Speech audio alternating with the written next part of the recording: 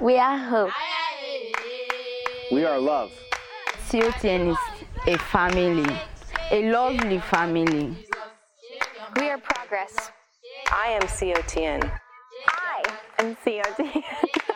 I didn't say you, I said me. I am COTN. You're listening to Beyond the Village. This podcast is produced by Children of the Nations. Shorthand for our name is COTN. We work in Sierra Leone, Malawi, Uganda, Haiti, and the Dominican Republic because we believe true, lasting, and meaningful change to a nation begins with the children. This podcast gives them, the staff who cares for them, and the partners like you a chance to tell the real story. It's almost summer. Here at COTN, that means venture season is in full swing.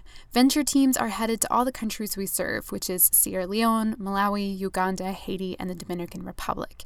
And these teams are doing all kinds of things, from Bible camp to medical services. Speaking of medical services, I just spent a Saturday morning with a cup of coffee and Ben and Cindy Levine.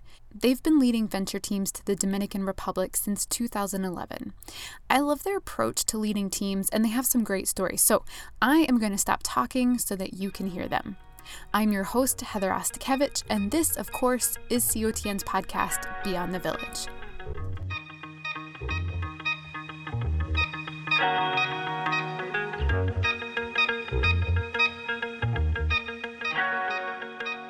So my first question, really basic, when was your guys' first contact with COTN? That's Ben. That's mine. Yeah, 2010, right after the earthquakes, my office manager said, hey, you should go. The earthquakes in Haiti, that is. And I said, okay, great. How do I do that? And I ended up contacting a bunch of different organizations, Partners in Health, Doctors Without Borders, a couple other ones, and no one had any availability. And my manager's wife knew somebody, Janet Larson, who's been with COTN for a while, and she was leading a trip down at that time and scrambling to get things together. And so I got involved with that, went down for the earthquakes and went up to, we started in Barahona, then went up to Imani, and then back to Barahona with some of the kids. That was our first contact. Well, that was an intense contact. Yeah, it was. It was trial by fire. Yeah, it was really quite intense. So what kind of made you take the leap from doing that trip to working with COTN more?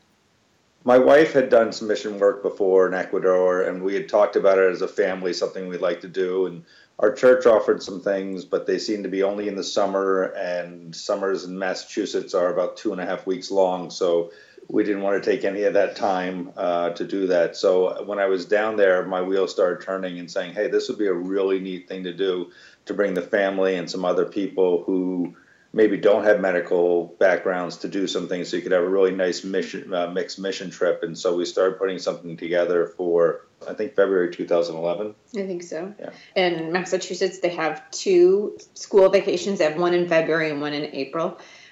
We, as a family, tend to go somewhere nice and foo-foo for one of those vacations. And so we felt like it's okay to, be able to do that. But then we also felt like it was something that was calling on our hearts, that we wanted to then, with that other week, use our talents and our gifts and do something more than just, foo-foo and sit around on a beach. And that was a lesson we were trying to teach our kids. We had decided, we live in a very nice community. We have nice things, and we work very hard for a lot of those nice things. And the message we were trying to send was, it's okay to have nice things. It's okay to be successful. But if you are, and however you define success, you should share your talents and gifts with those who are less fortunate. And that was kind of our goal from a family perspective. So Ben, Cindy, and their 4 girls have been going to the Dominican Republic ever since.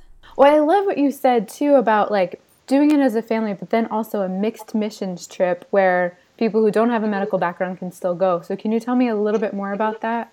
Is that what you've kind of stayed consistent with throughout your trips? Yeah, definitely. Yeah, our first trip that we led, and I kind of led it, which ended up being a little bit of a disaster because I'm the dreamer and I have big picture things and I don't do the details, and Cindy does details incredibly well. And so which is why we're a good team. We ended up having a mixed trip, not enough nursing staff, not enough, so medical he's a staff. surgeon, I'm a nurse. Okay. Right. And so he forgets that when he goes to do surgery, that there's more than just him that's necessary to go do surgery. I had you. What else did I need?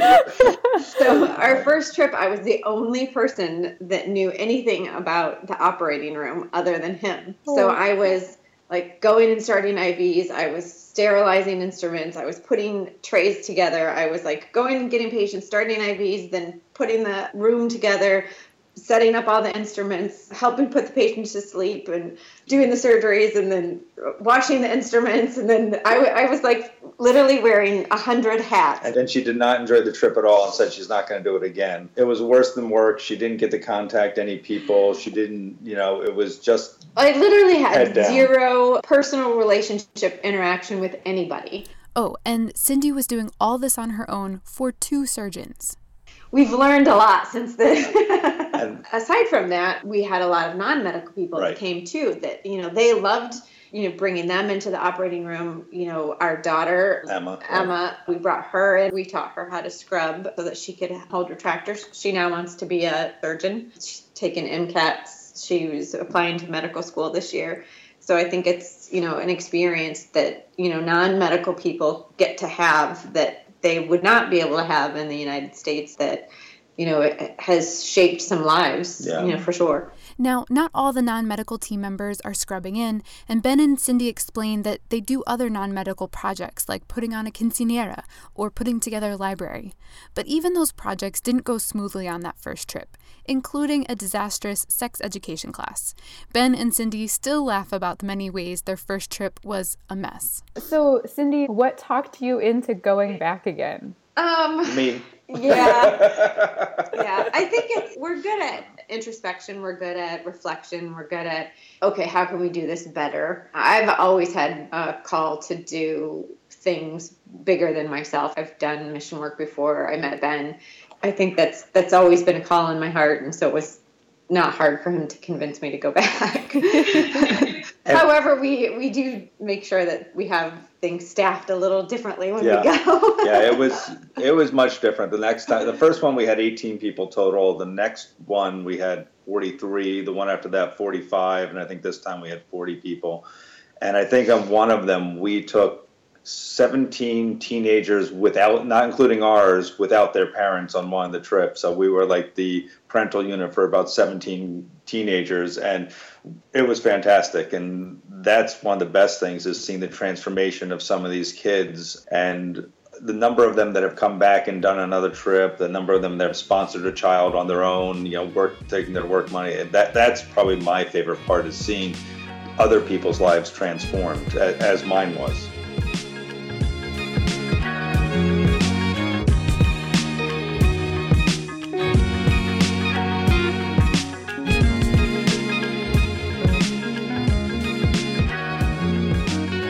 Well, I think there was one particular kid, his name's Robinson, that touched, I think, our whole team's heart. He's 24, and he has a gunshot wound that was to his spine. That happened 7 months. 8 months ago. It sounded like that when he was shot, a Dominican doctor took care of him initially.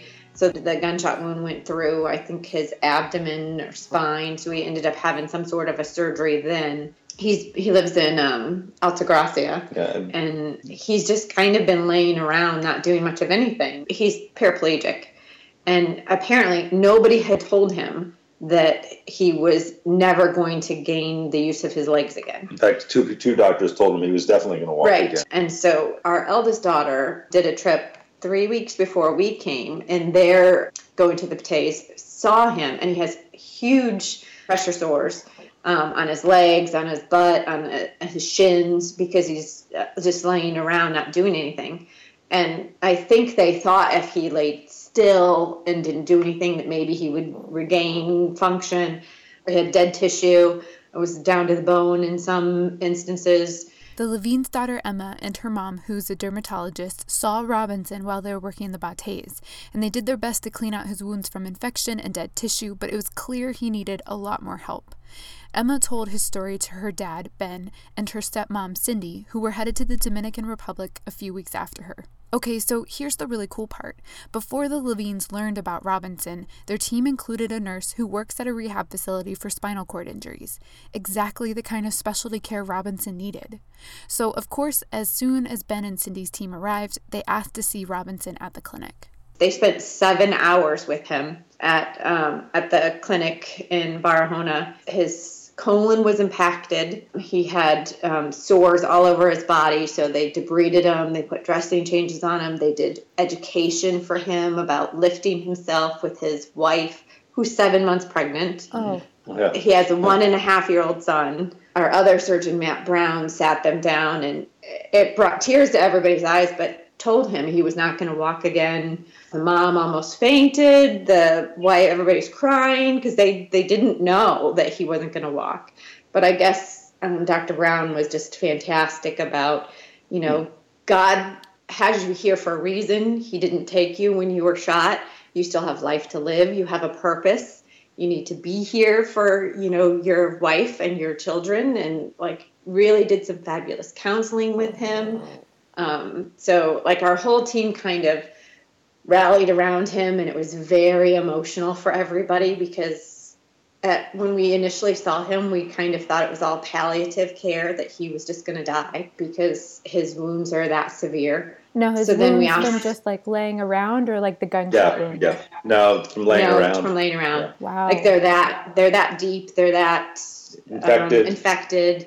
His conditions where he's living. So then our non-medical team decided that they just were workhorses. So we ended up doing a concrete floor for Robinson's house. So that way, because he's in a wheelchair and he was in a dirt floor. The contractor that's staying at the Casa Bethesda, they built a toilet for him because he was trying to go to the bathroom in a bucket when he's paraplegic. And our team decided we are paying for them to get a bed because he's sleeping on the floor. So we saw him back on Thursday or Friday, and his wounds look much better, and his outlook and his hope, I think, seemed much better. But multiple team members were affected mentally. It's hard as clinicians that's not what we're used to. We're used to trying to do everything that we, in our power that we can, and the resources that we have in the United States. We know what we could do for him in the United States. Since coming back to the United States, the team has sent more dressings down to the Dominican, and the clinic staff has been cleaning Robinson's bed sores regularly. They're hoping his sores will heal up soon because they pose the biggest threat to his health. Despite what Dr. Brown told him, Robinson is still holding out hope that he will walk again. Meantime, Ricardo, a global volunteer in the Dominican Republic, the guy who built that special toilet for Robinson, has also installed a bar above Robinson's bed so he can start pulling himself up. And once Robinson's sores heal, the COTN Dominican staff would like to connect him with some ongoing therapy so he can start moving around in his wheelchair, and then help him find some skills training opportunities to bring purpose back to his day-to-day life.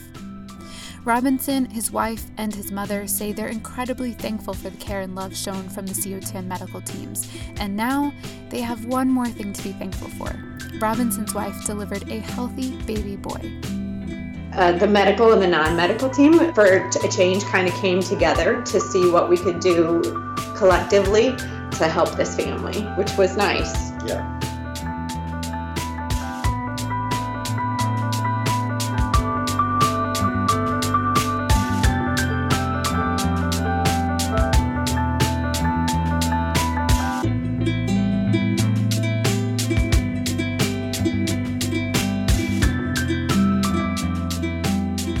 There was a woman who was in a moped accident 7 years ago, and she came in, I think, 3 trips ago, and her forearm was broken and hadn't healed. So she had a floppy forearm, if you will. So we fixed that on that trip as best we could. And then she also had a tibia fracture, which I believe Dr. Reeves or somebody else had taken care of in his previous trip. But when I was there doing a post-op check on her and recognized her, and smiles all around, and she was grateful and lovely. She's doing really well. He's like, you remember her? We fixed her forearm. And he's like, you should go say hi to her.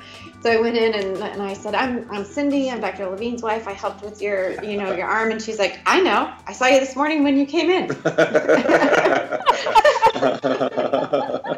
But then she's very kind of rough and gruff, and she's got all kinds of makeup. Then she was the one that made me cry. She was like, I pray for you and Dr. Levine. You don't know how much you've changed my life. I love you. That's the best thing, is that we don't always get here with medicine, is the people there are so thankful and so grateful and so kind. And even when we do things, that don't always work great, we go and tell them, listen, we tried to do this and it's the best we could do. It's not perfect. And to a person, pretty much, it's God bless you and thank you for trying. Whereas in the United States, it's like, I'm calling my lawyer, right? And so that's one of those things that keeps bringing you back. It renews your purpose and reinvigorates you from sometimes even doing the same job I do in the United States, it's just completely different. And, it keeps you from burning out. I think that any doctor, any nurse, or medical practitioner who's getting tired of what they're doing ought to do a mission trip. And here, I don't know if it's the same everywhere because I've only been to the Dominican for these trips,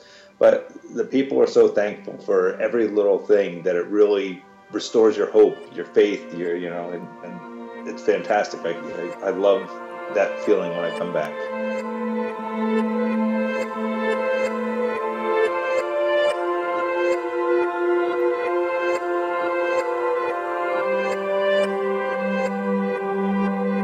We're kind of like the oddball COTN venture team. Like this year, our team was Massachusetts, Texas, Minnesota, Washington. Washington, Seattle.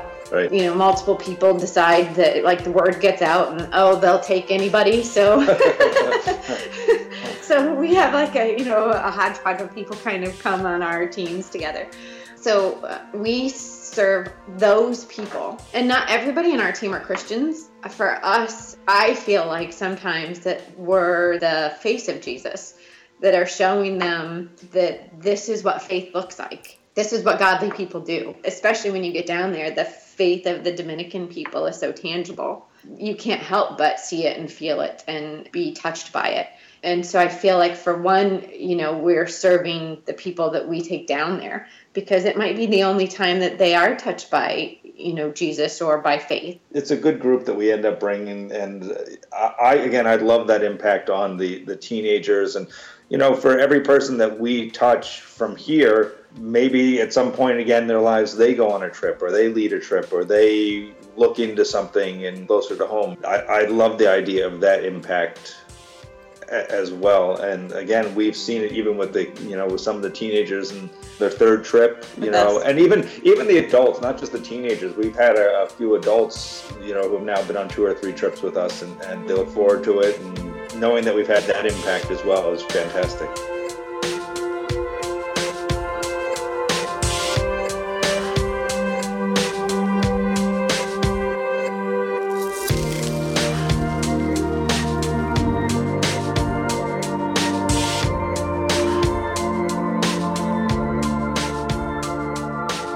But I feel like, we serve them, as well as that when we go to the Dominican, that we're serving the COTN kids as well as the people in the bateys. But even seeing the progress of the kids in the bateys, it makes it an easy, I don't want to say sell, but, to encourage people to go, because we look at it, the old teach a man to fish versus giving him a fish. And I think COTN is doing a really good job of getting into the schools and helping the kids, therefore helping the families. And the number, I think they have 3 doctors now, a couple engineers, a bunch of teachers. I think to be able to see the success, and a few nurses, I have a bunch of people wanting to go into nursing now, and whether that's because they've seen the nurses in the clinic or whatever it is, just to see these people progress and get out of the situation they're in. I mean, what could be better than that? And if some of them end up coming back and giving back to the community and becoming teachers in their schools or a doctor at the clinic or whatever it is, I don't know how else you could define success in the overall mission of COTN. And to see that and to hear the stories, it gives you faith that what you're contributing, your time, your money, your skills, your heart, are not just feeding somebody for that day. That it's going to be a lifelong impact and not everybody, but for some kids it will, and that's enough for me. just imagine that anywhere where you have people living in poverty, the access to medicine is almost zero. Even if you're not necessarily an expert, just giving your time and letting someone else know that there's someone out there who cares about them and that's willing to come, I think that's valuable as well. I think for Robinson, it was tremendous to have people come and care for him and be honest with him and help him. And I can't speak enough to not what I've done for everybody else, but what it's done for me.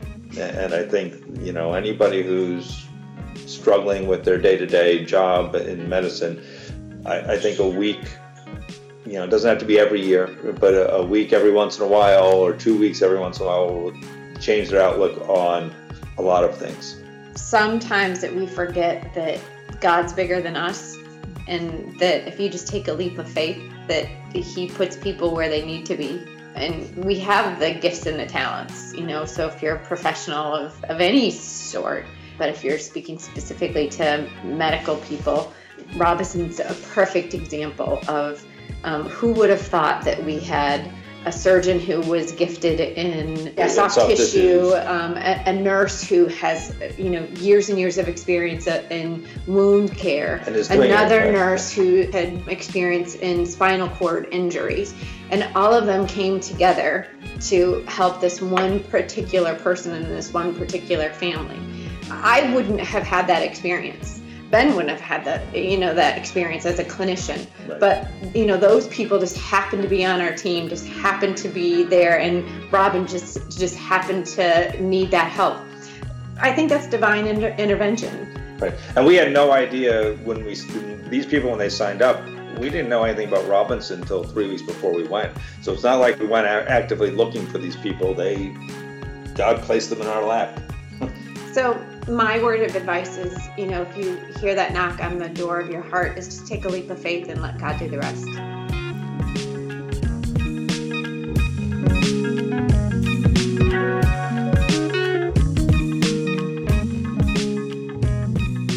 I want to thank Ben and Cindy for spending their Saturday morning sharing their stories and their heart. If you feel the knock on your heart, like Cindy says, then I challenge you to take the next step and go to cotni.org/venture. You'll find all kinds of information from team projects to frequently asked questions, a list of scheduled trips, and, if you're feeling extra adventurous, how to lead your own trip. You'll also find a video called Experience the Venture Trip of a Lifetime on this page, and I highly recommend you watch it. It will give you a real flavor for what it means to go on a venture trip. Before we end, I want to say thank you to our amazing volunteer sound engineer, Udit Kumar, and thank you for listening. Until next time.